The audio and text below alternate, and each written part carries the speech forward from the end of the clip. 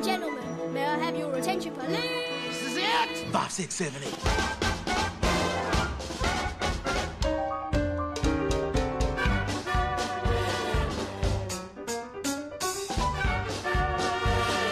You've got talent. Let's see what we can do with it. You're gonna make me believe that you belong on that stage. Dancing on that show is my dream. Tommy, can you hear me?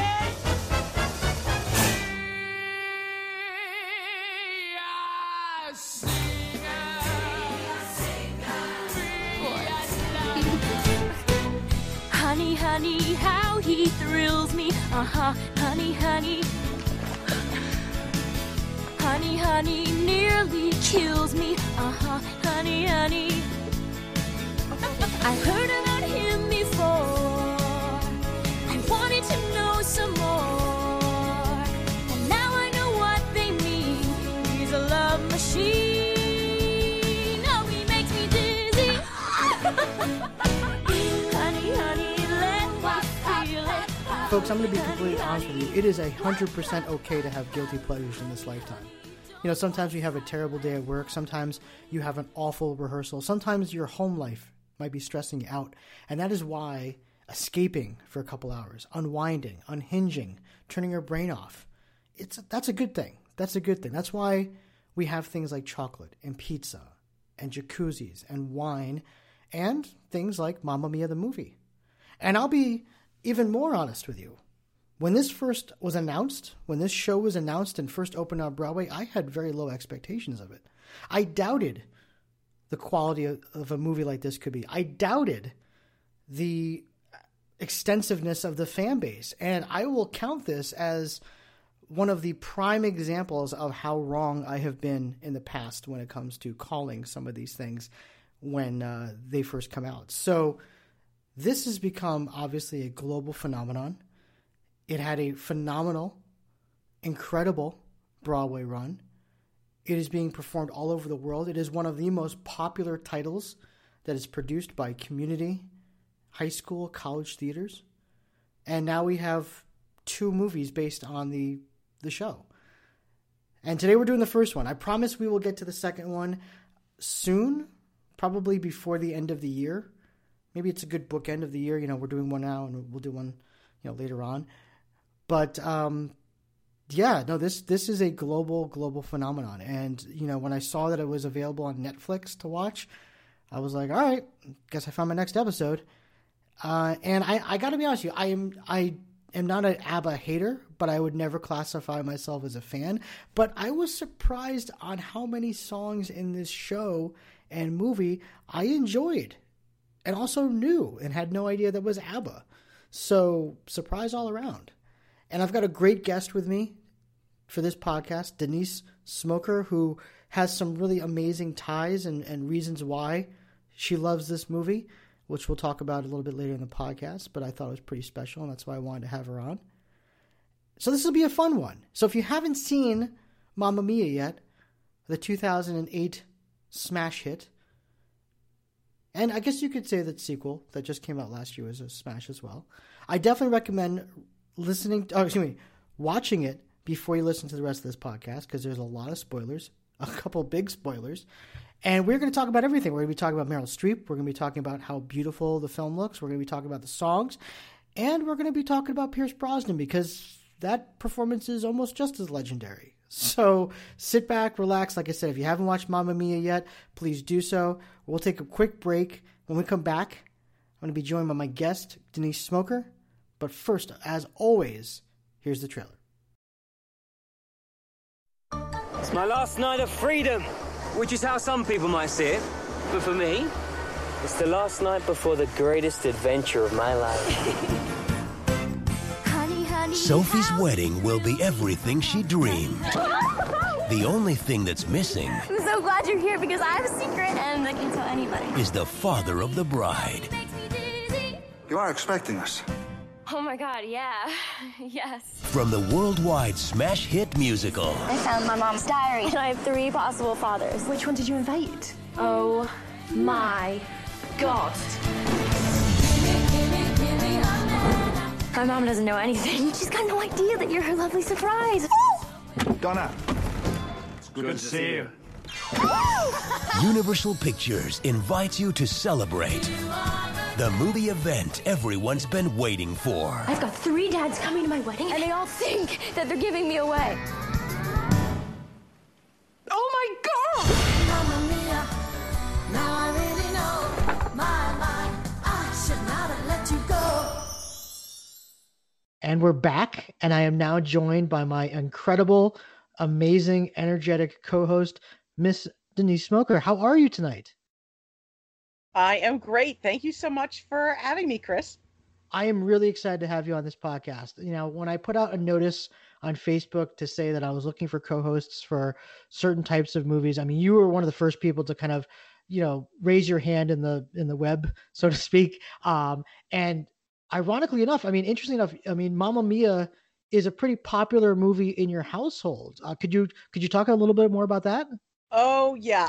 My daughter, who is a junior musical theater major in college, is addicted to this movie. I mean, wow. I think she and her friends went to see the sequel, like, you know, the minute it opened. So I didn't see it in the theater, but I've seen it many times, you know, at home with her.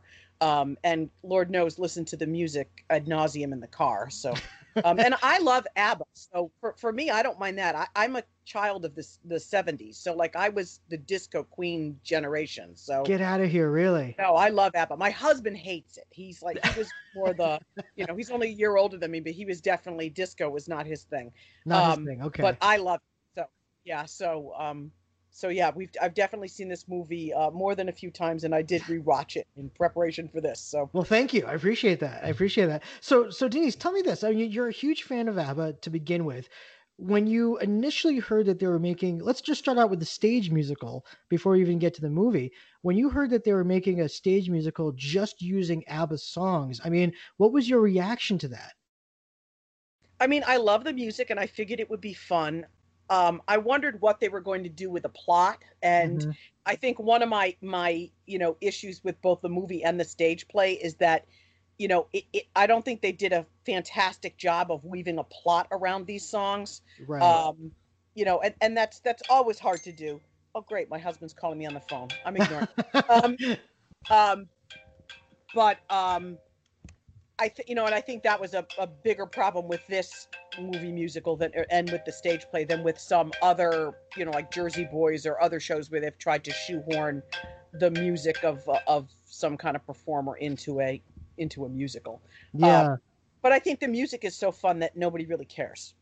Absolutely. I was going to say what's weird about this movie for me was that I wasn't a huge ABBA fan. I knew maybe like 2 or 3 songs that they had done, and then, you know, watching this, you know, hearing the score and everything like that, I was like, oh my God, I first of all, I had no idea some of the songs that I recognized were actually ABBA. Yeah. But I actually ended up enjoying a lot more of it than I thought. So tell me about, like, you know, obviously the first couple times you've watched this, you know, obviously your daughter's a huge fan. What did you notice anything new about this time, you know, watching it again that you might not have had noticed before? Well, I think I was definitely watching it with a more critical eye than I have before. I mean, you know, for me, this movie's like the definition of guilty pleasure. You know, it really, it's just fun. And, you know, it's one of those, I'm not a musical snob, even with stage musicals. I fully believe that not every musical needs to be this deep moving, not everything needs to be Hamilton or Les Mis. You know, there's a place in the world of musicals for stuff like Crazy for You, which is just sheer, pure fun. And I think that's what this is. So I think this is the first time I really looked at it with like a critical eye and realized how many gazillion plot holes there are in this. Oh my gosh. And one thing I don't know if you do know about me, but in addition to my day job as a lawyer, I'm an author. I write romance novels under a pen name. Oh my gosh.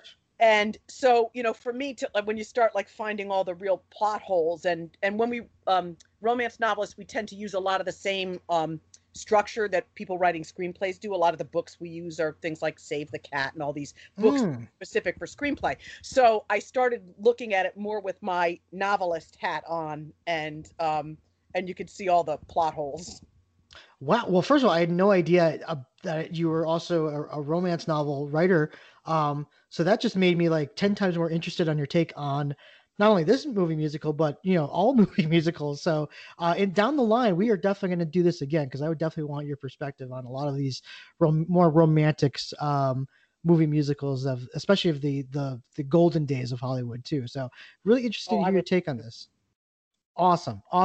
So, yeah, for me, I mean, what was interesting was that I think for a lot of people, there's this predisposition with ABBA and Mamma Mia that it's going to be terrible, it's going to be cheese, it's going to be awful, and I mean it's an entertaining movie. It really is. I mean, it's one of those films that's like I could sit back, I could watch this at a party, I could watch this in the theater, I could watch this having wine with my friends and sing along. It's just a good, entertaining film.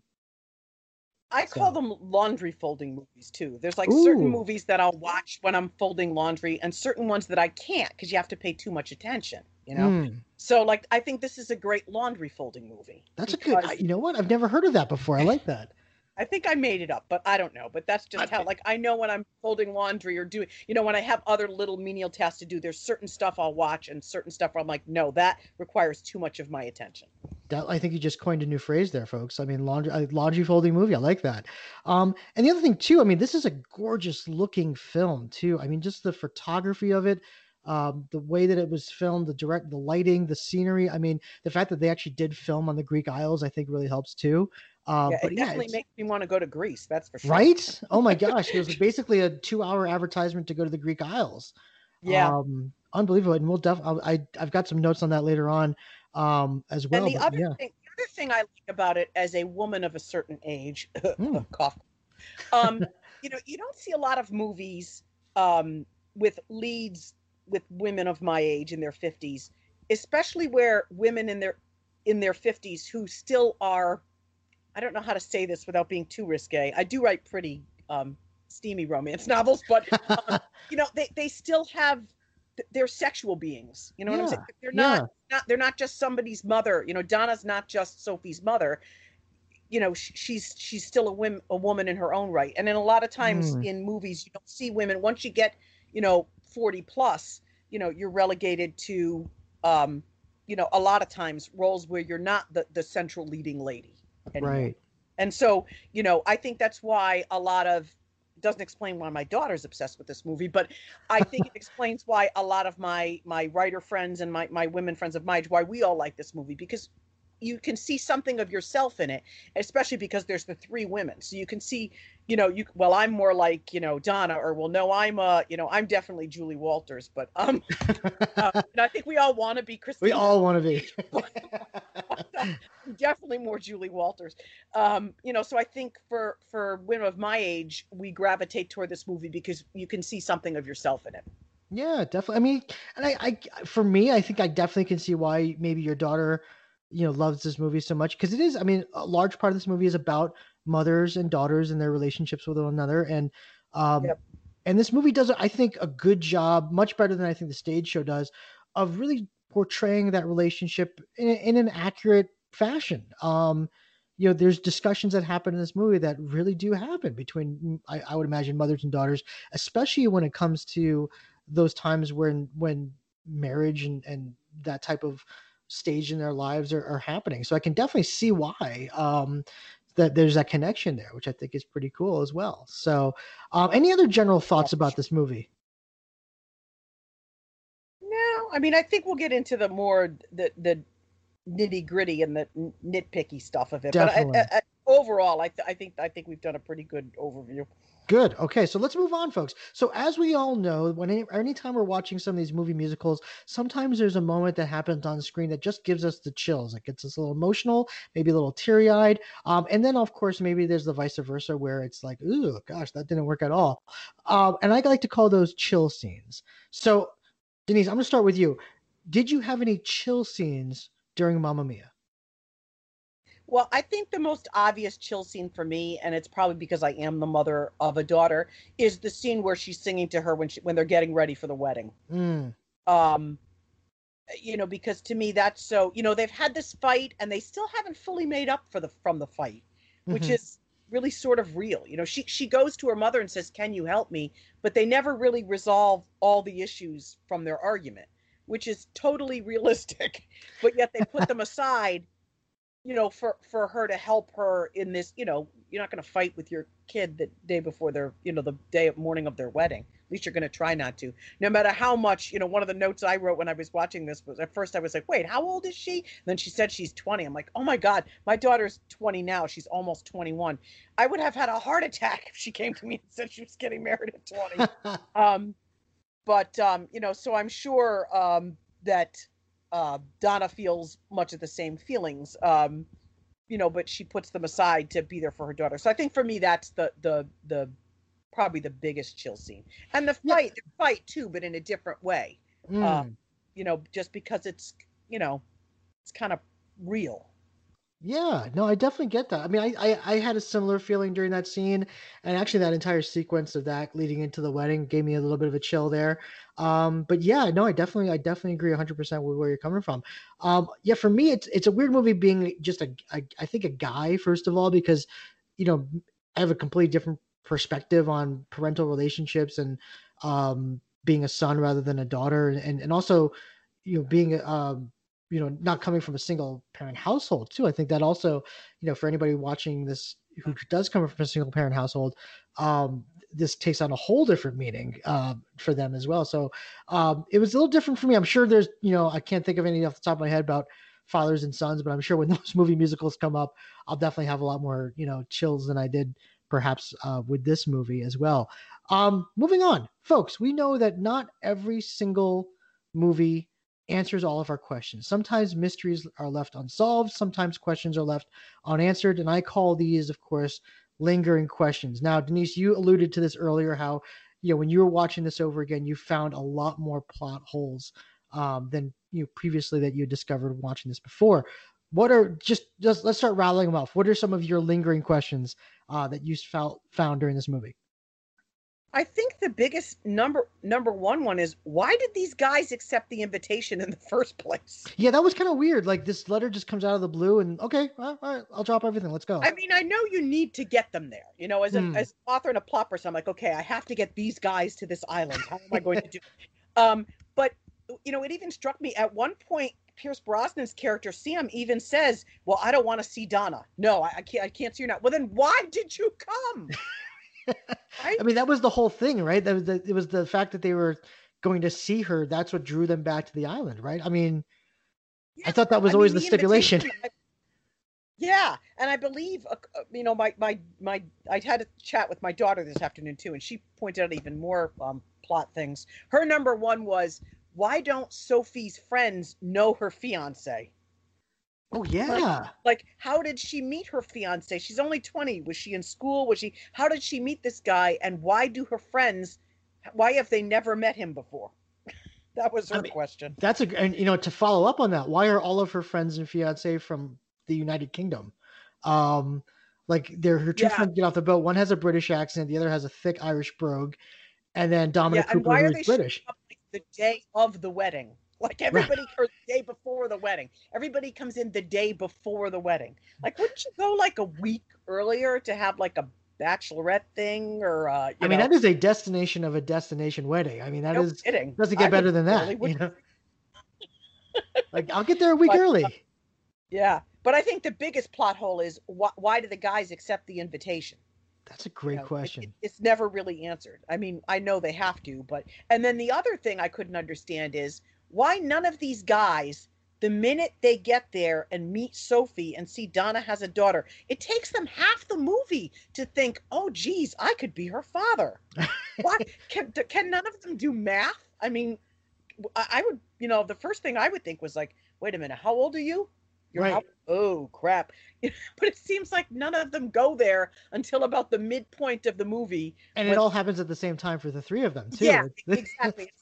It's like all of a sudden, like Deus Ex Machina, they all, like some lightning bolt comes down and strikes all three of them, and they're like, crap. And then when they do that, she doesn't disabuse any of them of the notion that they're her father. Instead of saying, well, you might be, but it could be the other. She just says, yes, you're my father. Walk me down the aisle to all three of them. And I couldn't understand her. I mean, unless she's just trying to not hurt anybody's feelings right away. I wasn't sure what her motivation was. it was one of those things where too, it's like once, I mean, this I think was more of a casting decision, but when you're casting those three actors in those roles, I mean, the second you see them, I'm like, all right, mystery debunked. It's probably Stellan Skarsgård's father. It's like just in terms of the look of Amanda Seyfried and Stellan Skarsgård. But no, it was really interesting. And there's this weird moment, and it's a really singular moment. But when Colin Firth's character Harry comes up to her during the party and is like, "Oh my God, I'm your father." They used a weird take of Amanda Seyfried's character reacting to that, because she does this like Harry, like this scream at him, and it just doesn't make sense in like the sequence of how they're talking and stuff like that. It's like it's this very exasperated Harry reaction to him coming up to her, and I was just like, wait, did they use the wrong take in that final one? It's just a very weird, out of place, emotional moment, but it caught my eye nonetheless. So great take on you. But what other plot holes, lingering questions did you find as well? Well, the other one my daughter actually pointed out, it ties into your why does everybody have these, nobody's from the island, is it appears that Sophie doesn't understand Greek at one point, and she's lived on the island her whole life. You'd think you might pick some up. And also, where the heck did her accent? Like, she doesn't even have any sort of a Greek accent, but she's none whatsoever. Yeah, they're her whole life. So, well, this is like the most diverse melting pot of a Greek island I've ever seen, by the way. I mean, I think every nationality in every country is represented in this movie. Yeah, I felt like it was sort of an enclave of expats from like all over the place. like how I want to retire, when an expat on an island somewhere. So that's not, that's not bad. But the only things that looked marginally Greek in terms of the cast were, that when she goes in and there's the old women there doing the dishes or whatever, and then the older guy with the, they have like people in the background that they're trying to give it a real island, Greek island. Right. Well, the thing that was weird to me was that, like, Meryl Streep in the, obviously her character at the beginning is talking about money, money, money and needing more money. And I'm like, not for nothing, but you've got it pretty good on this island. I mean, you live in basically what is an estate that you've turned into a hotel, so to speak. And from when you see these sequences, especially during the Dancing Queen sequence, when they're kind of walking through the town, I mean, it just doesn't look like it's a very, wealthy area. So I'm like, she's actually got it pretty good in this movie, so to speak, when you compare it to the rest of people. I kind of felt like she's how, in all those old Regency England things, there's these lords with these huge mansions that they can't afford the upkeep on. It kind of gave me that kind of vibe. I inherited this thing and that's great, but now I have to pay all these taxes on it. And I think that was the sort of the vibe they were going for. Yeah, that's good. That's a good answer there. Any other lingering questions before we move on? I'm looking through my notes, but I don't know. I think those were the big, those are good ones though. I mean, those are definitely good ones. I did not catch those at all. So good on you and your daughter, by the way. So there you go. All right. So folks, we know that when we're casting these movie musicals, a lot of people are considered for these roles. Very few times does the first choice that producers and writers were thinking about end up in the movie. And so what we'd like to do here is ask the question, would this movie have been better with choice B or choice 1A or whoever else was being considered for some of these roles? Now, I didn't tell Denise any of these people before this podcast, so this is going to be a complete surprise to you because I wanted kind of a genuine reaction. So one of the actresses that was up for the role of, let me just make sure I get the names right, Sophie, which ended up going to Amanda Seyfried, was Mandy Moore, who is now on This Is Us. Oh. So I have to ask, starting off, first question, Denise, would this movie have been better with Mandy Moore instead of Amanda Seyfried? That's a tough one because I think, in my opinion, I prefer Mandy Moore as an actress and a singer, but she has a more mature vibe, and I'm not sure that would have worked for Sophie for me. You know what I mean? Yeah. So that's tough. If it was just on pure, especially singing, I think she's a better singer. But if I was casting for, as you always do, you're casting for more than one consideration, right? Mm-hmm. I think Amanda Seyfried has a more, that youthful sort of Sophie exuberance that you want from a 20-year-old. Yeah, definitely. And I think she also matched up better with Meryl Streep as a mother-daughter Yeah, it than looks more like mother and daughter. Although Mandy Moore sort of, I could still see her. Let's it face would it. have been interesting. Yeah, Yeah. I just think she reads too mature, and that Sophie gives a more, and I think Amanda gives a more younger vibe, and I think Sophie has to have that. She is kind of a little bit flighty. I mean, let's face it. Spoiler alert: she calls off the wedding at the end. So, Yeah, so which I'm not saying I blame her that it's the wrong decision, but she's definitely a little bit. She's young and a little bit flighty. So, right, exactly. Well, good choice. I agree. I think Amanda Seyfried was the right choice, but Mandy Moore would have been a different and equally interesting choice. Yeah. For that role as well. All right, so different and equally interesting. I like that. Exactly. So for the role of Donna, which ended up going to obviously Meryl Streep, one of the actresses that was considered for this role was Olivia Newton-John. Oh, can I just say I would have loved to have seen that. Right? I haven't seen her in like forever in anything. And I think that would have been awesome just for like, I don't want to say the shock value, but you know what I mean? Just for like the, oh my God, like where has she been? Where's she been? And also, I think Olivia Newton-John singing ABBA songs, I don't know, something about that on paper just seems right to me. Well, maybe because, that she was a star of that era. So I think it just seems like it's a natural, to quote Grease, we go together, Exactly. So I think that's right. But yeah, again, I don't know if it would be better or worse, but dang, I would have loved to have seen that. Oh, it would have been great. I mean, Meryl Streep is, obviously one of the great actresses of our time and I think she does a fine job here, but vocally, I think, yeah, Olivia Newton-John, I mean, this is what she does. She sings. Yeah. And, I think vocally that just would have been such an interesting performance to see. Acting wise, I don't know. I don't think you would have gotten the depth and nuance, obviously, of Meryl Streep, but man, like vocally, that would have been really interesting. Yeah. So, all right. Another one, last one. Here we go. Ready? So for the character of Sam, which we all know went to Pierce Brosnan, almost notoriously at this point, infamously went to Pierce Brosnan. And we'll talk a lot more about that later. But one of the actors that was considered for that role heavily was Donny Osmond. Oh, I love me some Donny Osmond. Oh my God, Donny Osmond and Olivia Newton-John. Can you imagine? I think I would have definitely gone with Donny Osmond. I don't care how bad his acting is. It's the part's not all that. It's I think the Donna part requires a lot more nuance. So I could see where you would say, yeah, Meryl Streep just because of the acting. I think the guy parts aren't quite as they're not the center of this movie. Right. It's the women. And yay for that. But in musical theater these days, that's pretty rare. But I think I think I would have preferred Donny Osmond if only for the singing would have been 8 gazillion times better. Oh my gosh, yeah. And I mean, let's be honest. I mean, I don't think Pierce Brosnan brought much to the table acting wise either. So I think putting a Donny Osmond there would have been fine. I think it would have been like, yeah, wouldn't have lost much in the acting department, and you would have gained a ton in the singing department. So bingo. Actually, that's a great segue because, folks, we all know that with movie musicals, you need to have 4 categories firing on all cylinders to really truly make it a hit. And that, of course, is the singing, dancing, acting, and design, because the movie has to look good as well. So what we like to do here is, go through each category, singing, dancing, acting, design, and rate it 1 through 10. 10 obviously being the best, 1 being the worst. So Denise, I'm going to start with you. How did you rate the singing 1 through 10 for this film? I'm going to have to go like 5. I was not, I mean, I love the songs. And some of them aren't all that challenging, which is at least nice. It's not like they're singing Sondheim. But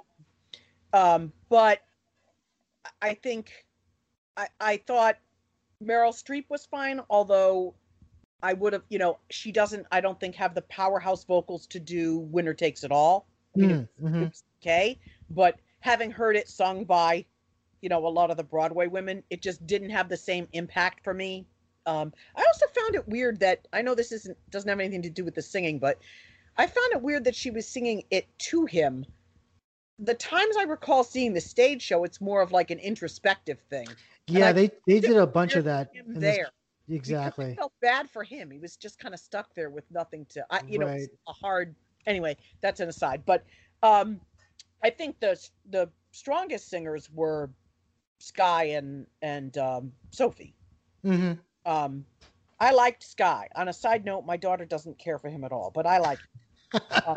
Not just because he had six-pack abs. I actually found him appealing, and I thought his voice was pleasant. But I mean, Pierce Brosnan was awful. None of the guys were really great singers. Right. Well, I think that's the problem with this movie is that for every great singer that's in it, you've got a terrible singer that just brings down the average. And I was right there with you. I gave it a 6, and you gave it a 5. So we're kind of thinking the same thing there.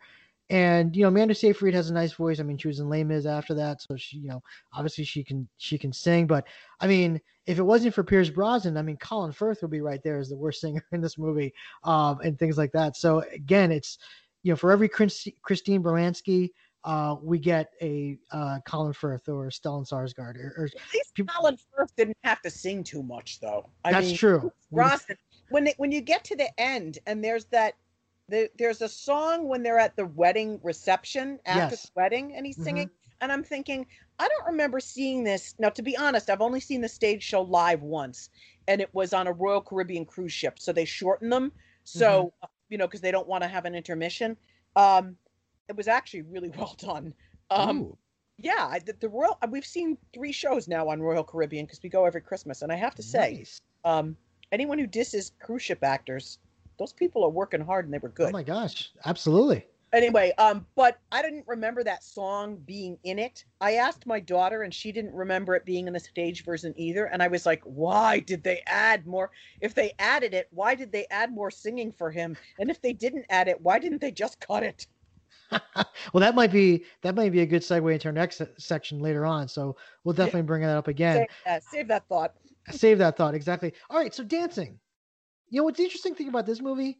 Not a big dance movie. I mean, as I was watching it, there were obviously, you know, big production numbers, but it just doesn't have.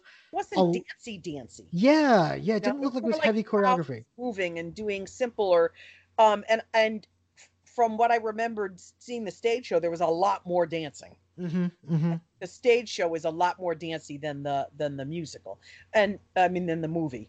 You know, maybe it's just a product of what they could tape. You know, what they could. Who knows? I don't know. But I kind of was a little disappointed when I rewatched it. I actually rewatched it this morning. I was a little disappointed because I wanted there to be more dancing. I mean, I liked the big scenes like Voulez-Vous. You know, it was the way the camera moved. It was fun. I love that song. But there wasn't as much dancing as I remembered in that or Dancing Queen or any of the other ones. Yeah, no, definitely. And that's why I gave it a 4 for dance. I don't. What did you give it for dance? I gave it a 5. Yeah, so we're on the same wavelength. And you know, even the ones that I thought did have, you know, choreography, like for instance, Does Your Mother Know on the beach there. The movement they were doing, you could see what they were trying to do, but even I mean, it looked out of order. I mean, there were guys that were definitely off beat and things like that. It just, a lot of it just was not working choreography wise. So yeah, not a dance movie. Acting. What do you think for acting on this overall, performance wise? Overall, I give it my highest score of the 3. I give it a 7. Oh, great. Yeah. I think mostly because I liked Meryl Streep's acting so much, and I really liked her 2 sidekick women. I loved the scene where, you know, there was one scene where they were talking about sex, I believe, you know, yes. And again, as a woman of a certain age, I like that, and I liked their repartee and the way they interacted with each other. The guys, it's harder to judge the guys because they didn't have as much to do. You know, for as much as they're on screen, their characters weren't all that well developed. Right. Not a fault of them. I think just a fault of, you know, when you really think about it, this whole thing takes place in what, 24 hours, 48 hours? It's like 48 hours. It's a weekend. They show up the day before the wedding, and then it ends at the end of the wedding. So, I mean, you're talking about it. So there's not a lot of real time for a lot of character development. So I think the strongest performances you get are like Meryl Streep and Amanda Seyfried just because they have the most, conflict and meat and stuff to work with. Definitely.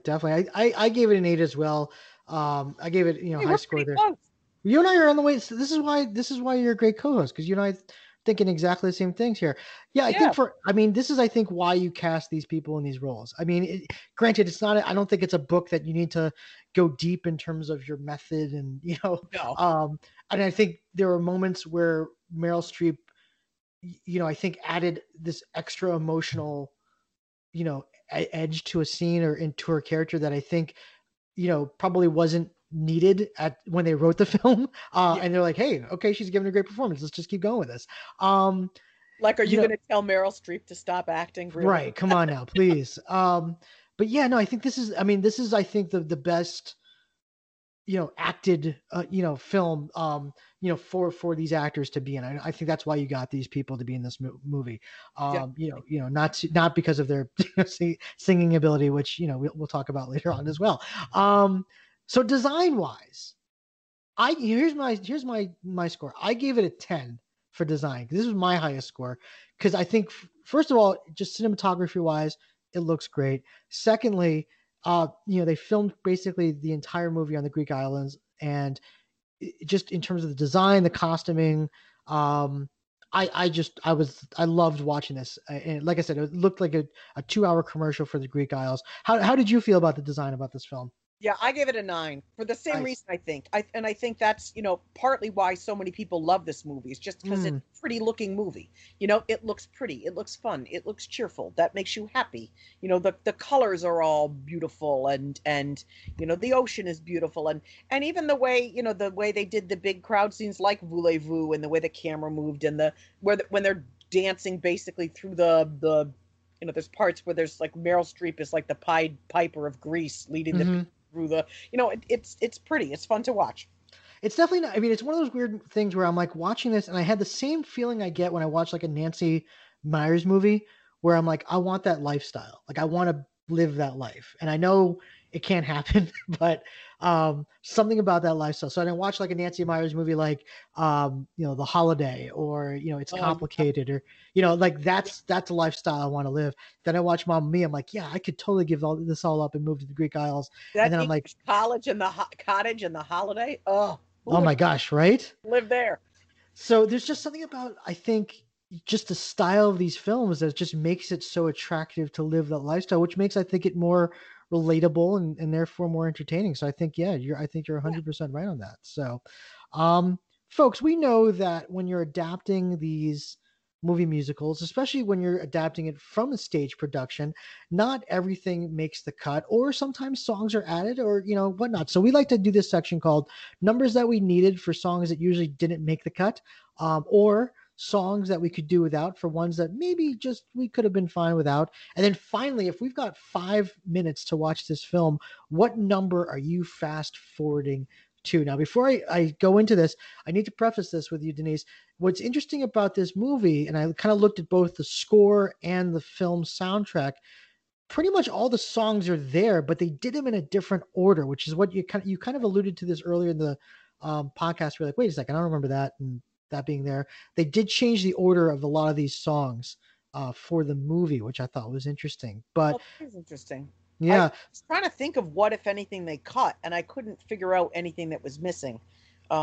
I didn't do what you did, though, which is go look and compare, but that's interesting. So they yeah, so everything's in there. I mean, there's 21 songs in the stage show. There's 21 songs in the movie. They're just different. They're in different order, so to speak. So like one number that takes place in Act 2 is actually in the beginning of this movie. The very first song that you hear her sing, that I Had a Dream, that actually closes the show, the stage show. So it's like, there's little things here and there that are like, wait a second. Didn't remember that part, so to speak. So not really. I put a non-applicable for numbers that we needed because they're there. They're all there. But I mean, as an ABBA fan, were there songs that you were hoping that were going to be in this movie that weren't? No, mostly because I knew from the stage show what was in the stage show. The only thing I always think is weird is why they use Waterloo only for the encore. I love that song. They couldn't. I mean, it's not like they worked the other songs into the plot really well. They couldn't have worked that one in somewhere. Like, Right. why do they only use it in the encore? Well, I guess spoiler alert. They figured it out in the sequel. So when they did the To movie, be honest, I have not seen the sequel yet. okay, so I But won't there's spoil one it song any in that further. that really always freaks me out. It's that "I Kissed the Teacher" or something. I'm like, Oh, okay, and Me Too, we're doing this. I'm really not sure how I feel about that. But yeah.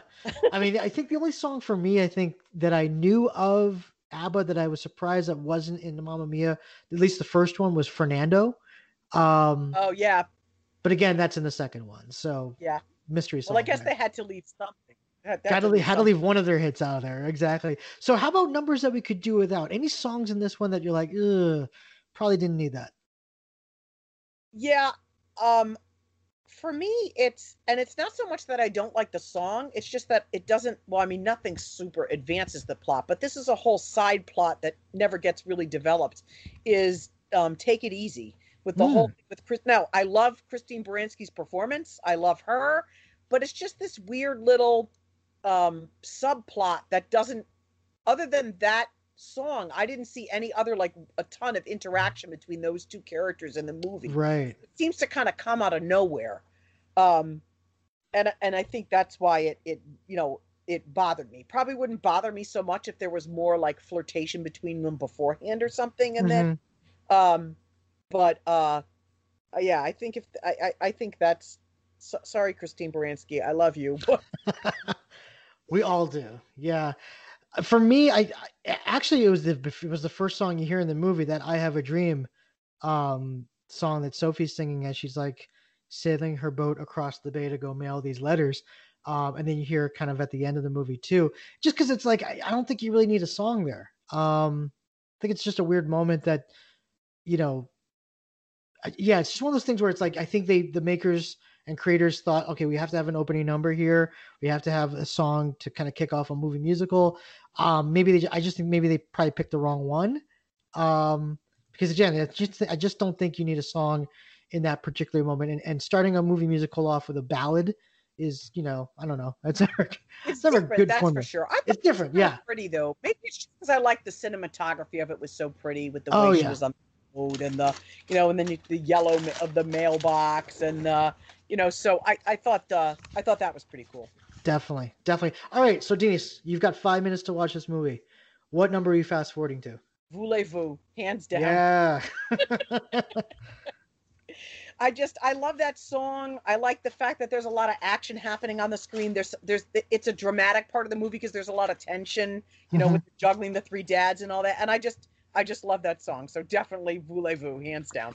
Yeah, that was up there for me. I mean, for me, I'm going to go to Take a Chance on Me because that's actually my favorite ABBA song. And just the way that they shot it with her, with Rosie kind of like, trying to get Bill and stuff like that. I just thought it was hilarious.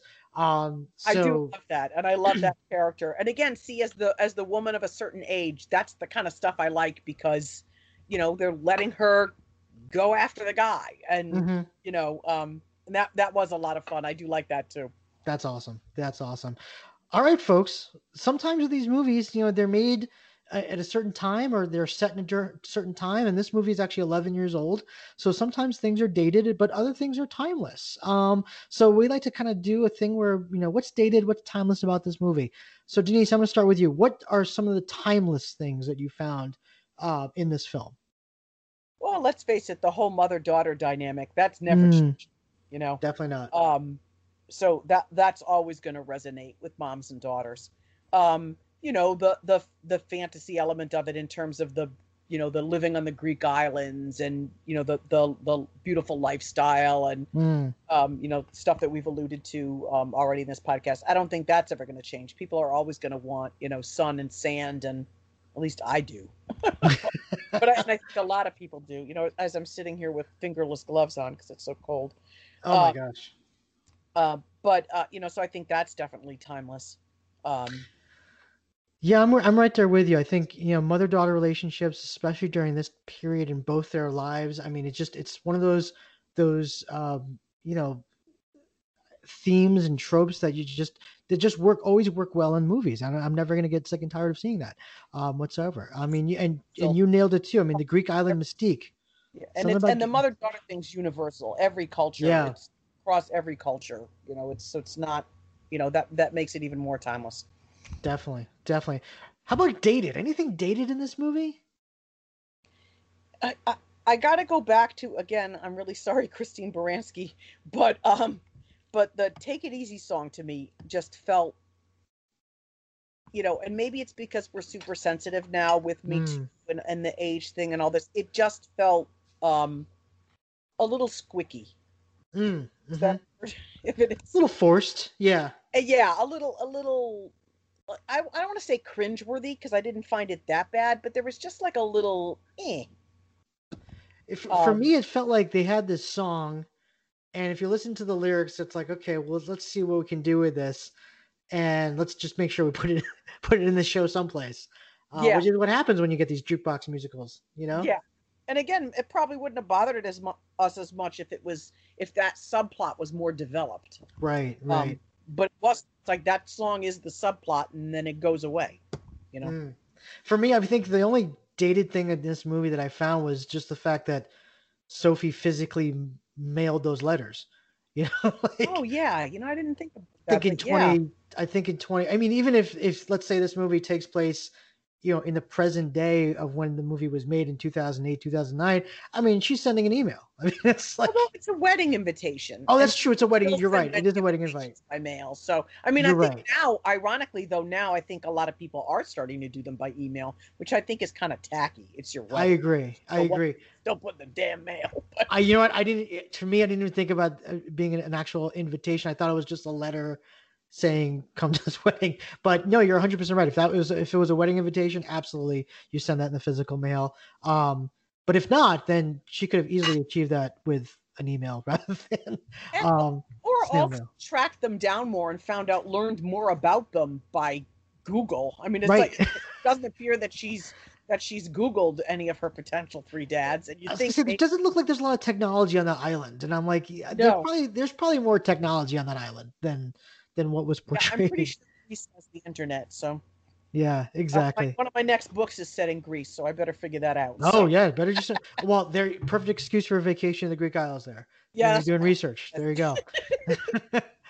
All right, folks, we'd like to give out some awards on this podcast because that's what we do. We want to hand out some awards, and these are very prestigious and esteemed awards. One is called the Barbara Award, which we give to who we feel is the best singer in this movie.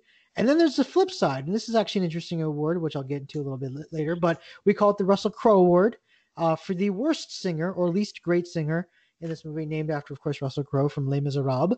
And then the final award that we give is called the Bumlet Award. Now, the Bumlet Award is pretty interesting because this is named after a character in Newsies, which in our last podcast, which was Newsies, we kind of explained who this guy was. If you watch King of New York, he's the guy spinning on the fan at the end of that number who does this killer pirouette into a turn, into a landing, and he was played by a guy named Dominic Buccieri, who sadly has passed away, but I wanted to name a award after him for an ensemble member, extra, supporting cast member, whoever it is, non-principal role, who just kills it in this film or is memorable in some way or fashion. You can't take your eyes off of him or her for the rest of the film. So, Denise, I'm going to start with you.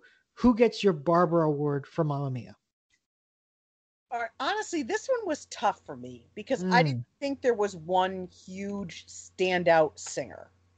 But I'm going to go with Amanda Seyfried. Yeah, same here. I just thought she's got the most. I mean, she's the most singer of them all. Mm-hmm. I liked Sky too. I didn't think he was bad, but he doesn't sing that much, so I've got to go with her.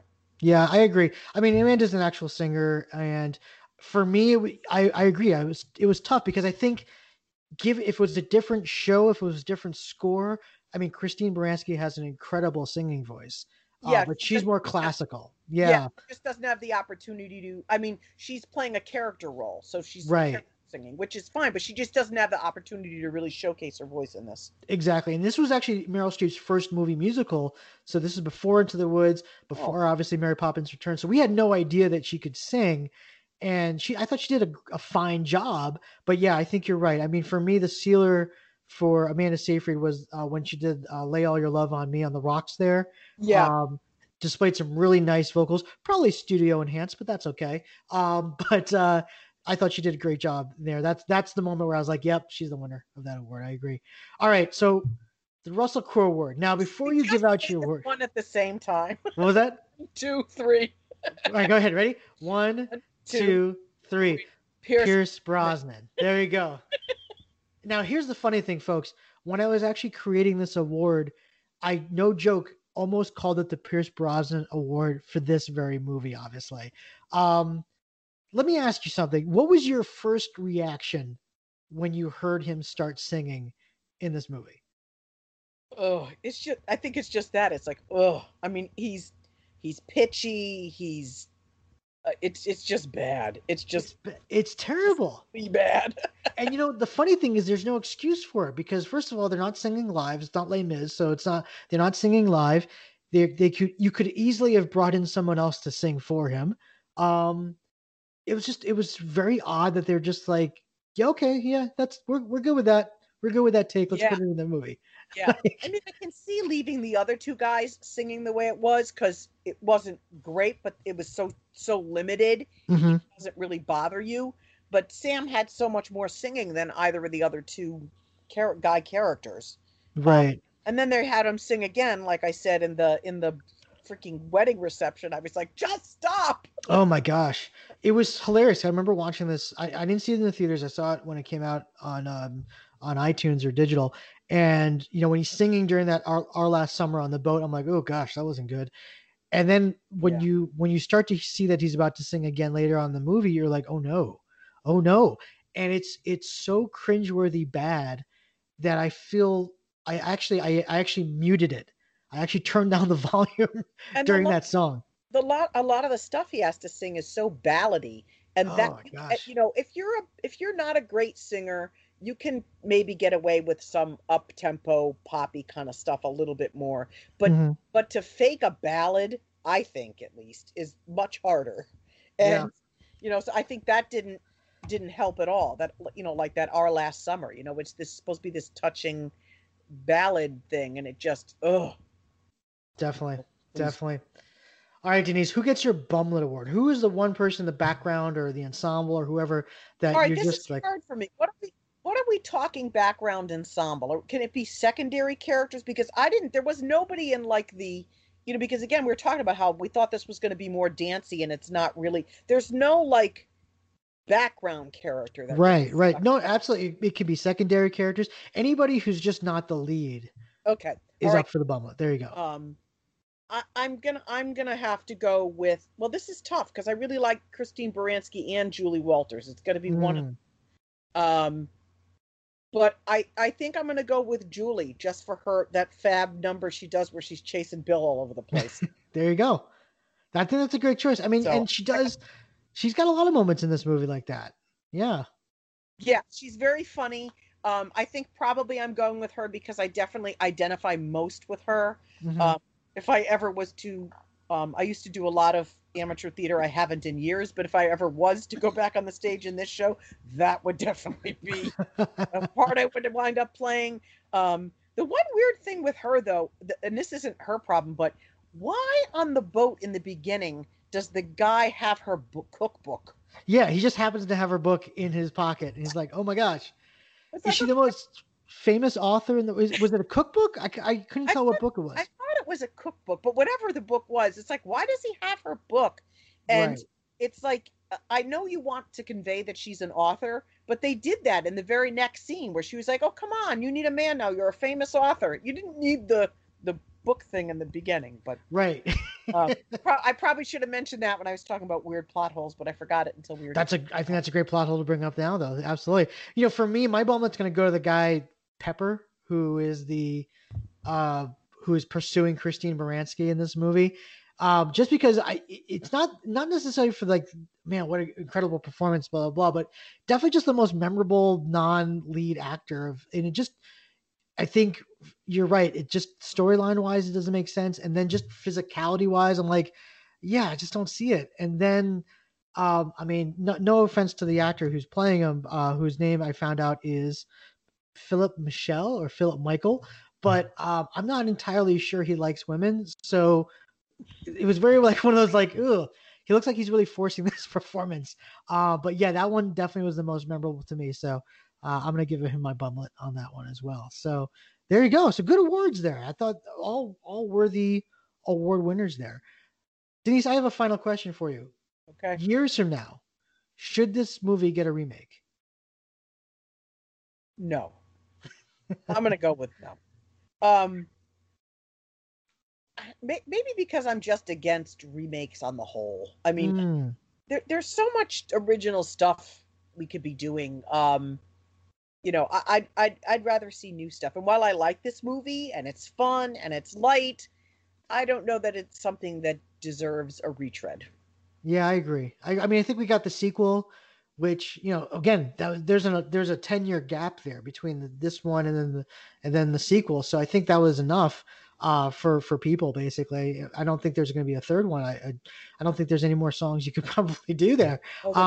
ABBA music, yeah. Yeah, I think you're running out of ABBA music there. But yeah, I think I wouldn't put this in the necessary like it's sacred, hallowed ground, and therefore you shouldn't touch it, like, you know, A Sound of Music or you know, West Side Story, but they're doing that anyway.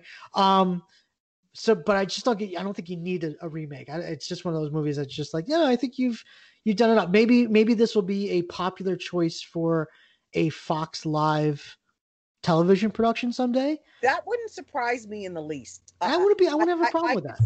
I could see them doing that, and yeah, do a whole nother podcast on the NBC and Fox Live and the pros and cons of them.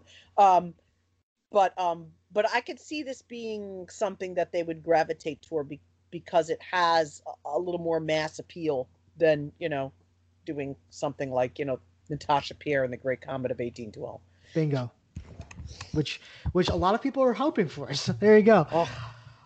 Denise, this was an amazing pleasure to have you on this podcast. Thank you so much for taking some time to talk about a movie that obviously you and your daughter are a fan of. Do you want to do a quick shout out to your daughter, by the way? Because we've been talking about her this entire podcast.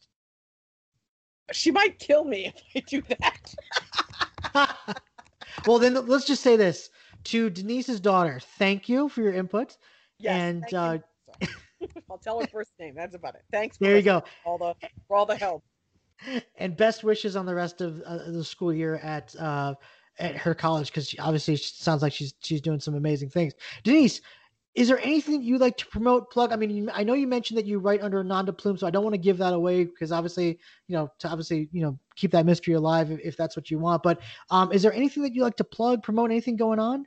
Oh, I'll give up my nom de plume. I have a separate. It's not a secret. People who know me know it. I just have a separate name because of my day job. Sure. I write under the name Regina Kyle, and several of my romances are actually theater themed. My very first book that I ever sold, people told me I would never sell because nobody buys theater romance or nobody understands theater to write it. And I got really lucky, and it happened to land on the desk of an editor at Harlequin who was as huge of a theater geek as I am.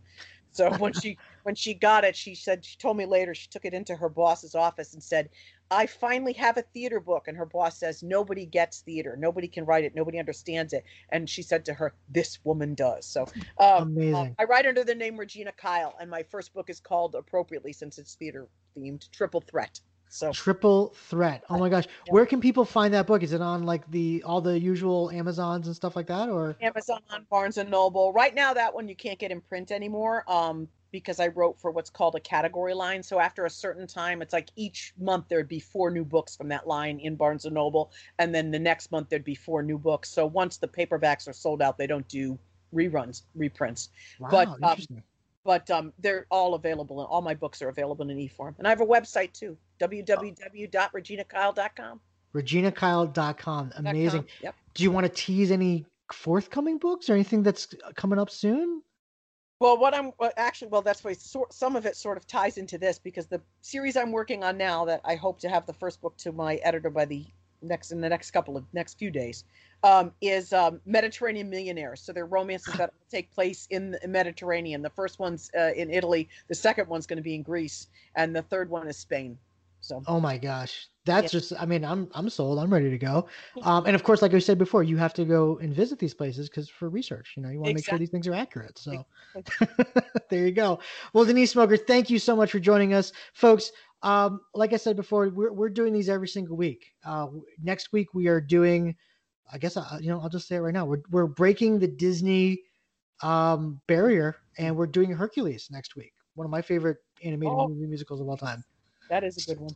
Yeah, so really looking forward to that one. And actually, it's funny because I mentioned before someday we're going to do something about fathers and sons. Sure enough, next week we're doing something about fathers and sons. So there you go. But like I said, we're going to do these every single week on the Onstage Blog Network. We also have some new podcasts that are starting up there.